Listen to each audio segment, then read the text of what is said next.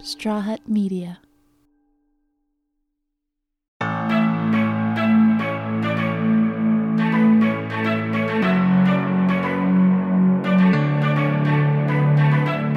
Today on Pride, we're going to be talking about some seriously misjudged creatures, spiders and scorpions, and how these joint-legged invertebrates sent out scientists on a path toward scientific discovery, conserving natural resources, and uniting the community of LGBTQ+ people in STEM.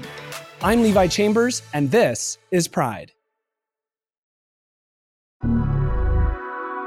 Dr. Lauren Esposito lives in San Francisco with her partner and their 2 kids. She's also a co-founder of a science education and conservation nonprofit called Island and Seas, the creator of 500 Queer Scientists, a network of LGBTQ+ people working in the STEM field, and an arachnologist at the California Academy of Sciences. Which means that I study spiders and scorpions and their diversity on Earth. When you think of arachnids, you probably don't get a warm and fuzzy feeling inside, and it's more likely you'll feel a cold chill running down your spine, right? I mean, I guess I would agree that spiders and scorpions on face value are not very cuddly. Many of us would jump back when face to face with a spider, but Lauren, she went looking for insects even as a kid. That consisted of was dumping over rocks and planters in my garden and looking to see what was underneath them, which oftentimes was like not the cutest or friendliest of organisms. It was like cockroaches and crickets and like a lot of the things that you find in urban areas when you look in nooks and crannies. But I was fascinated by them. I thought it was so interesting. I remember once I filled up a jar with marshmallows and like gummy bears and put it outside, and when I came back it was full of like the grossest of gross cockroaches, and it was like amazing to me. I was so excited. Lauren loved exploring the commonplace bugs found outside her Texas home and bringing them inside to showcase her discoveries to her mother. I would bring, like, according to my mother, this is an unsubstantiated claim that she says, but she says that I would bring live cockroaches inside and, like, give them to her because I was so excited. Lauren's mother was a biologist, so instead of criticizing her daughter's hobby, she encouraged her to continue collecting and preserving insects and arachnids. She taught me how to make what in like entomology vernacular is called a killing jar, which is basically like a jar, like in this case it was an old peanut butter jar with a cotton ball soaked in fingernail polish remover, and it like basically gases insects humanely. And then I brought them inside dead from then on. And I kept them in a like old egg carton in my bedroom. That was my first insect collection. But bugs weren't Lauren's only fascination as a kid. She tried her luck at a few hobbies, like dance and soccer, and eventually left her insect collection to gather dust on the shelf in her childhood bedroom.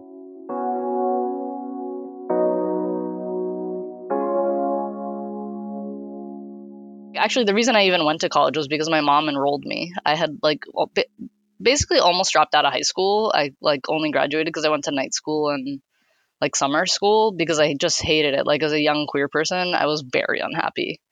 And so my mom then enrolled me in college. I was 16 years old and I attended because that was like what was expected of me.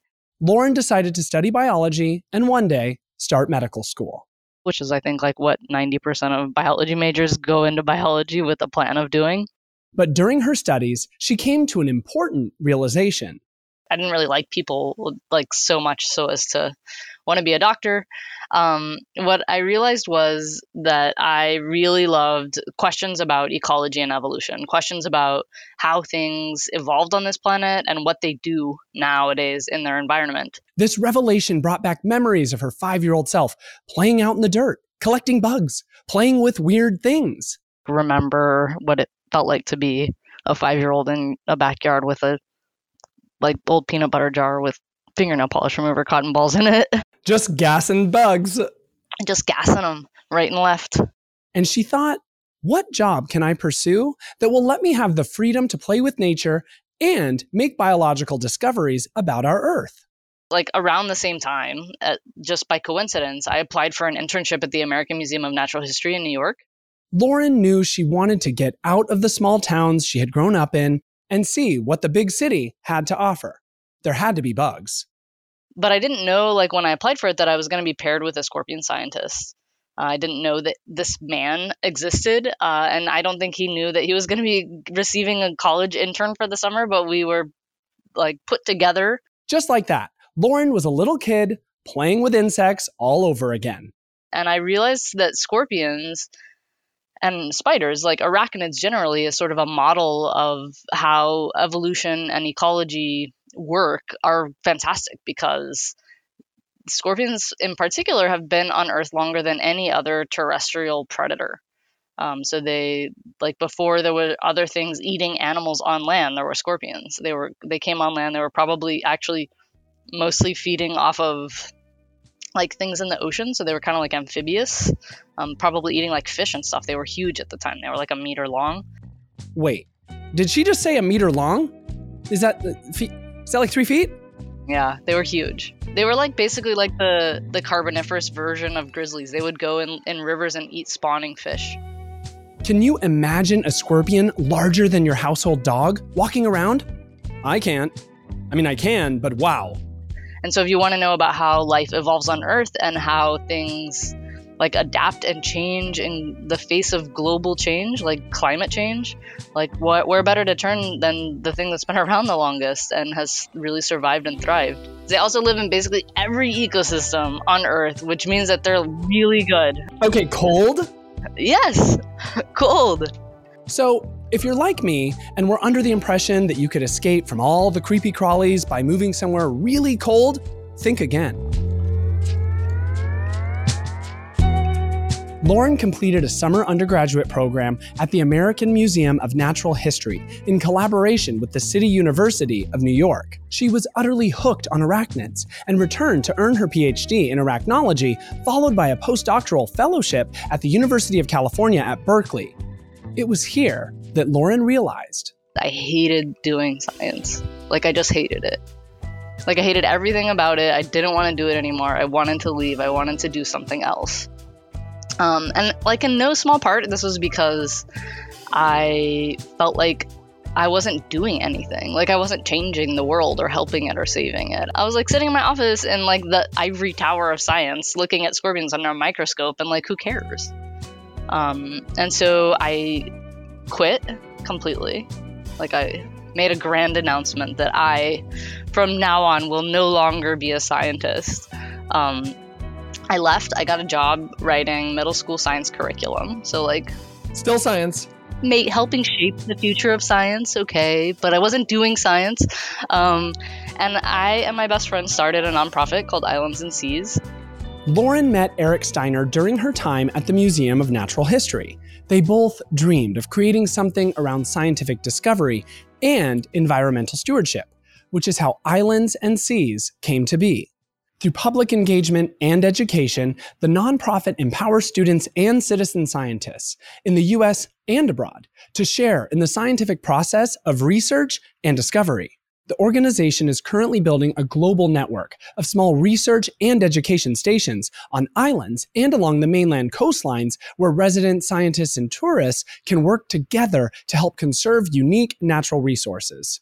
And really, like, the goal of our nonprofit is to try to bring communities into the fold of science, and in particular communities that are near, like, really, really special places on Earth.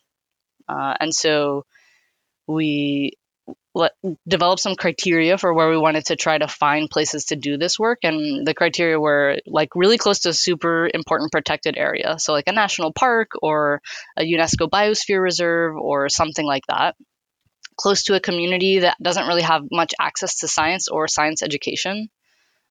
So like a small community that's kind of isolated, or, you know, just in parts of the world where it's, like, hard to get to. And lastly, a place where there's not a lot of scientific research going on, but would really benefit from scientific research, so that we could bring scientists together with the community to really not only explore this place, but also to inspire the stewards of this place, who are the community that live there, to protect it, to really, like, value it and appreciate it and want it to persist for their children and their children's children. And we're working with a community in a town called San Juanico, which is a community of about 500, mostly fisher people, like men and women and children who fish. Because the community relies so heavily on sea life for food, Lauren's team aims to educate the people about the terrestrial animals inhabiting their land. Because they know all about what's in the ocean, but they don't really care and are kind of scared about many of the things that live on land, which is like makes sense. They live in a desert where there's like scary things and they're isolated. It's hard to get medical care if you get injured or like bitten by a snake. And so we've been working with them for 5 years now and just finished construction during the pandemic, and are excited to open our center once things with COVID calm down enough that we feel like we're not going to like harm the community by bringing scientists down or bringing them together in our education center. Most of the citizens in San Juanico never went to school past the 8th grade, so working with Islands and Seas has led to a real breakthrough in their appreciation for the world around them. And we'd ask them to help us by, over the week they were there, collecting snakes and lizards and insects and anything that they thought cool. We'd build little terraria for them to keep them alive. And then we'd take them to the community center and talk to the community, like just let the community get up close and personal with this stuff in a controlled way. And they love it. Like they go crazy. We see every single school kid every time we go. And like, then we start to get weird groups like religious groups come because they want to see this stuff, and like we find common ground about like things that are written in the Bible about like not taking more than you need and protecting the like animals around you, and so they've been really incredibly receptive, and they also ask us like the most bizarre questions, which oftentimes come from wives' tales or myths about these desert animals. For example, there's one really common lizard that like often lives around houses on fences. It's a fence lizard, and there's a myth in town that it crawls into your orifices, and so women are very scared of it and they kill them as a consequence. And so we've been trying to put people's fears aside, that like this lizard is totally fine. It's eating the roaches and crickets and stuff that live around your house, and you should not kill it. It's not going anywhere close to you.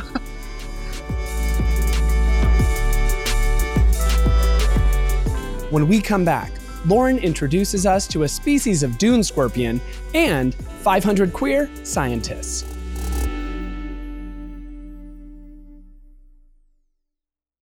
Welcome back. Today we're chatting with Dr. Lauren Esposito. She's a queer arachnologist whose love for entomology stemmed from her desire to go in her backyard and flip over rocks to see what critters she could find underneath. Accompanied by a few science degrees, Lauren turned her hobby into a career and now studies these animals and their evolutionary secrets formed over millions of years. She says they tell us important information about our environment, like the Smarangarus messiensis scorpion, which is native to California, Arizona, and parts of Mexico. It's a really cool scorpion because it's a dune specialist, and so it lives in these sand dunes and it digs up like crazy dirt, and it has these insane hairs on its feet that let it dig up like what you would think is loose sand and make like somehow form this sand, which like you can't make a structure out of, into a burrow that it lives inside of. And sometimes those burrows are like a meter deep, and it just lives inside those sand dune burrows. And it has, like most spiders have these essentially hearing organs on their feet. And Smarangarus, when it's sitting on the sand, like sand transmits sound waves really, really well because it's loose. And so it will sit on the sand and have all its little feet spread out. And through those hearing organs on its feet, it can tell the direction of a potential approaching prey item. And it like faces and orients itself towards the prey, so that it can nab it right when it comes close enough. So they're pretty awesome scorpions. They're also like tend to have their, like most scorpions, but I think even to a greater extent, they have their activity patterns linked to the moon. So like very queer. They don't come out on a full moon. So maybe they're like the inverse of queer in that sense, but they come out on totally moonless nights where the stars are really, really bright. And some people have hypothesized that they use the stars to help them navigate around these featureless dune systems where there's no like landmarks like trees or rocks to help you find your way around and back home to this burrow that you built. Despite being one of the oldest living terrestrial arthropods on Earth, scorpions do not have the best reputation among humans. Many people fear scorpions and associate the creature with violence regarding their stingers and the venom they can produce. But Lauren attributes a lot of this fear to a lack of understanding. Fewer than 1% of spiders and scorpions pose any real threat to humans, and scorpion's venom is tied to advances in cancer treatments. Thanks, scorpions. So in a way, scorpions have this otherness that sets them apart from other creatures on this planet, making them a target for people to channel their hatred. Sound familiar?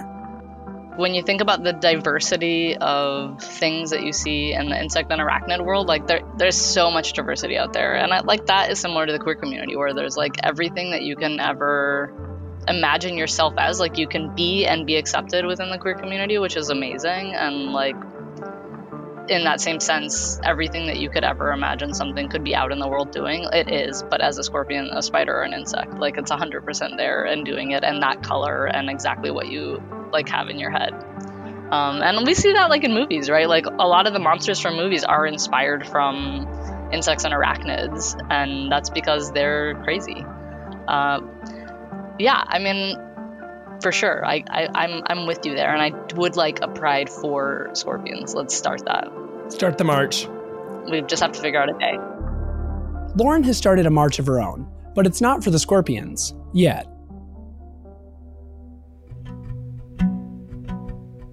Before starting her nonprofit Islands and Seas, Lauren renounced her love for science and said she never wanted to return to the field. That is, unless she somehow landed a job in a museum. But in terms of natural history museum jobs that are about arachnids, there's 4. And like people stay in these jobs till they're like 100 years old and like can barely move anymore. And they're like, okay, maybe I'll retire now. They're like Gandalf, you know? Because where else are you going to go? Yeah, like what do you do after that? Like you are basically a museum specimen at that point. When Lauren caught wind that a position had opened as the curator of arachnology at the California Academy of Sciences, she jumped at the opportunity. And then I got a call for an interview and got the job and was like, okay, well, I take back that I'm leaving science forever. Not that anybody was listening when I said it, but I came back and I started my job as the curator. While working at the Academy, Lauren was helping to arrange an event for the organization 500 Women Scientists. It's an organization that's really focused on networking women scientists, and it came about like after the Trump election. Like basically by angry women scientists who are like, what is happening in the world? But in the time since then, it's really grown into this like amazing network that like provides support for women scientists, but also like elevates them and provides visibility for them, and really fighting for sort of like equality. Lauren was drawn to the organization in terms of its purpose and its message, yet she didn't feel at home in that community. I like had this like epiphany where I was like, oh my God, it's because I identify as one, but I also identify as genderqueer. And so I had this realization like during the development of this event where I was like, okay, well, I don't even know another queer arachnologist. I've never worked in a lab with a queer arachnologist. And I'm the first openly queer curator in the history of this institution, which is 168 years old. In San Francisco. Like, San Francisco is so gay. How could I be the first openly queer curator in the history of this city at this really old institution? And so it was like really just kind of a moment for me. And so I decided that I would do something about it and start telling my story of being queer, like within the context of my professional identity, and launched this visibility campaign called 500 Queer Scientists, which really focuses on providing a platform for people to tell and celebrate their queer stories alongside their science stories, and who they are as a scientist. The LGBTQ+ community faces higher exclusion rates, harassment, and assault in professional and academic environments than their straight coworkers. A 2013 survey of STEM workers found that more than 40% of LGBTQ+ identified respondents are not out to their colleagues. Why is that? Well, I think to really understand like why it doesn't feel comfortable in professional spaces, you have to think about who started the professional spaces, like who were the first scientists and what did they look like and what were they about. So like I think if we think about modern science, so science from like I guess I would say like the late 1800s or 1700s onwards, it was aristocratic white men from Europe. That is what we think of as like modern day science. which is a really exclusionary view of science because it excludes like earlier work, which these modern day scientists based modern science upon, but it also excludes like huge parts of the world, like the Middle East and Asia, which had advanced science and mathematics in ways that also, again, like allowed these modern day formulations of science to exist. But what it ultimately created was this really super straight, super white, like pretty well-to-do view of science. And in that view, like in that worldview, it was just these men coming together, and they didn't need to talk about their identity because it was the same. Like they all shared an identity, and they used that identity in many ways to exclude all sorts of people, to keep the practice of scientific philosophy dominated by white European wealthy men. And that's carried on. Like that is a legacy that we're carrying. It's like a backpack that's just weighing us down, you know, all the way up until the present day. And I think, you know, you're exactly right. The average percentage based on self-reported surveys, because I think it's really important to note that neither the US Census nor the primary way that we gain demographics for people who work in science, which is the National Science Foundation, offer any reporting statistics about LGBTQ identities. So we don't know, first, what the prevalence is of LGBTQ people in the US population. Like, we don't even know how many queer people there are. I mean, if you're queer, you know it's everybody. But if you're not, then you can only sort of estimate. And the estimates for the US population are that about 40% of the people who are queer in the US population are not out. And that's basically the same statistic as the estimate for people that work in science, technology, engineering, and math disciplines, which is, like you said before, shocking because people think of science as like this place for freedom of expression, where freedom of expression is welcome and open. A 2014 study of STEM faculty at universities found that 69.2% of out faculty members felt uncomfortable in their university department. Those who were out were 7.2 times more likely to experience exclusionary behavior by colleagues. So why would you come out if you're going to be excluded or harassed on the basis of your sexual or gender identity? And then if you're a student working in the same lab of people that are harassing or excluding their queer colleagues, like obviously you're not going to feel like it's a welcome place for you. And so in the end, what happens is people are less likely to talk about their identity, meaning that they're not visible. Young people don't see that visibility or experience harassment or exclusion themselves because it's behavior modeled by like the people in charge. And so they leave. And what that's ended up with is about an estimated 123,000 LGBTQ people missing from the current STEM workforce in America. 123,000 like bright minds that could help us solve the global problems that we're all facing are missing from our STEM workforce. That innovation is completely missing. And that's like, quite honestly, a tragedy for science, not just for LGBTQ people. Lauren's platform aims to ensure the next generation of STEM has LGBTQ plus role models and helps the current generation recognize they're not alone. There was a minute where I was like, is anybody gonna answer this? Like, is anybody gonna care? The answer is hell yes. Well, I guess it started with a tweet and a website that I had built. And I had like emailed around and I emailed colleagues and I was like, do you know any queer scientists that you could like maybe get to share their story? I was just asking people for a picture and 200 words about themselves. And I managed to collect 50 stories when I launched. So I had a website with 50 people on it, which was like, I felt like a huge success already. And I posted a tweet from the 500 Queer Scientists Twitter account that was my story on launch day, and asked people to contribute their stories to the website through like just a contribution form that we have.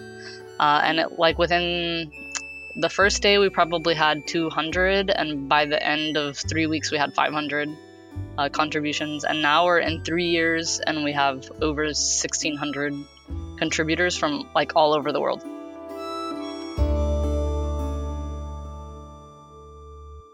I do think that there's hope, and I think that the hope is demonstrated by like really brave people who are incredible scientists, but also just like incredible human beings that are finding their way through the door into the club, but then holding the door open for everybody that comes behind them. And I think we're really, like, I would say that we're really in this moment, this sort of tipping point in STEM, where if I take a look at like the people who have contributed to 500 Queer Scientists, who have contributed their stories, proportionally they're graduate students and postdocs, so like really early career folks who are part of a generation that's like, no, we are not willing to stay closeted, it's not an option. And like, we're here with our whole identity, and you can embrace us and celebrate us for that, or you can like take a hike, basically. And that's, I think, like a very exciting thing, and makes me super, super hopeful for the future of STEM and society, quite frankly, because these are the future innovators. Lauren never expected to be an activist for the LGBTQ plus community, or to devote part of her time away from science to speak about queer scientists. Like everything else in her life, it just happened. Like, I never thought of myself as an activist. And then I like had this moment where I realized like I needed to do something, because I had this experience, but I had this experience from a really privileged place where I went to graduate school in New York City. I had a job in San Francisco, and like I had been afforded all the opportunities of being able to be out and open without like a whole lot of potential punitive damages because of my identity and my willingness to be out. And so like, what about all the other people that are living in Idaho, or living in Utah, or living in, I don't know, wherever, like Iran? I love that you made that comparison.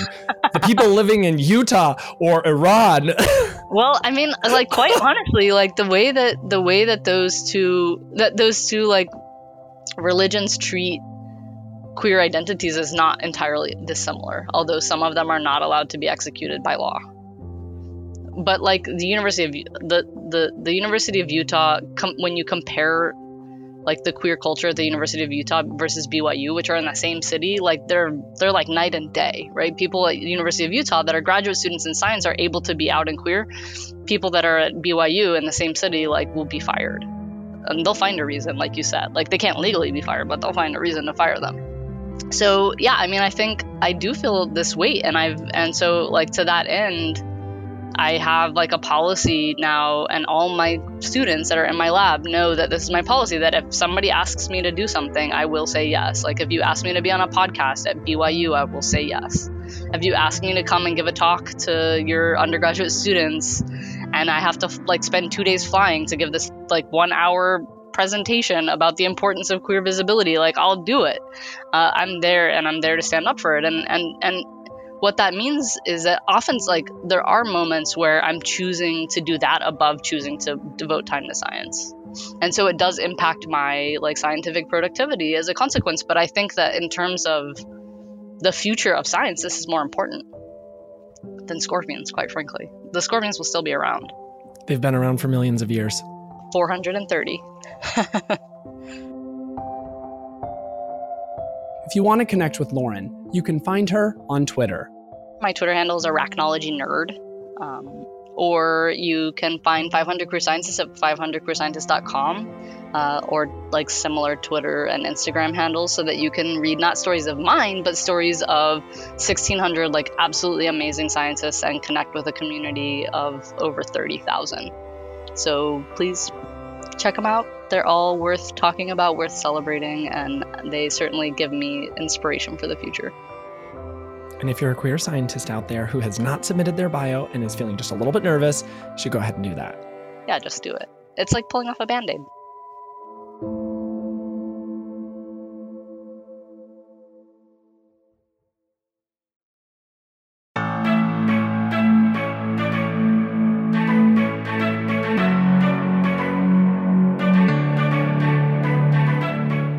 Pride is a production of Straw Hut Media. If you like the show, leave us a rating and a review on Apple Podcasts, Spotify, or wherever you listen to podcasts. Then follow us on Instagram, Facebook, Twitter, and Snapchat at Pride for more episodes. Be sure to share this episode with your friends and subscribe for more stories from amazing queer people. If you'd like to connect with me, you can follow me everywhere at Levi Chambers. Pride is produced by me, Levi Chambers, Maggie Bowles, Ryan Tillotson, Caitlin McDaniel, and Brandon Marlowe. Edited by Silvana Alcala and Daniel Ferreira. Sound mixing by Silvana Alcala.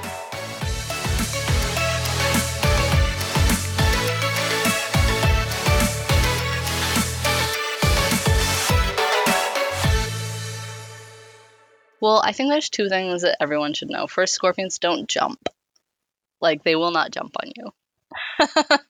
And secondly, scorpions are the only kind of arachnid and like almost the only kind of arthropod that gives birth to live young. So they actually become pregnant. They don't have eggs. They become fully pregnant with embryos. Those embryos develop inside their body. They give birth to the babies. The babies crawl up onto their back. Then they take care of the babies until the babies are big enough to like go off on their own scorpion lives. So that is very adorable. Also, they slow dance when they mate. So just saying. Look how relatable they are. They're just like you and me.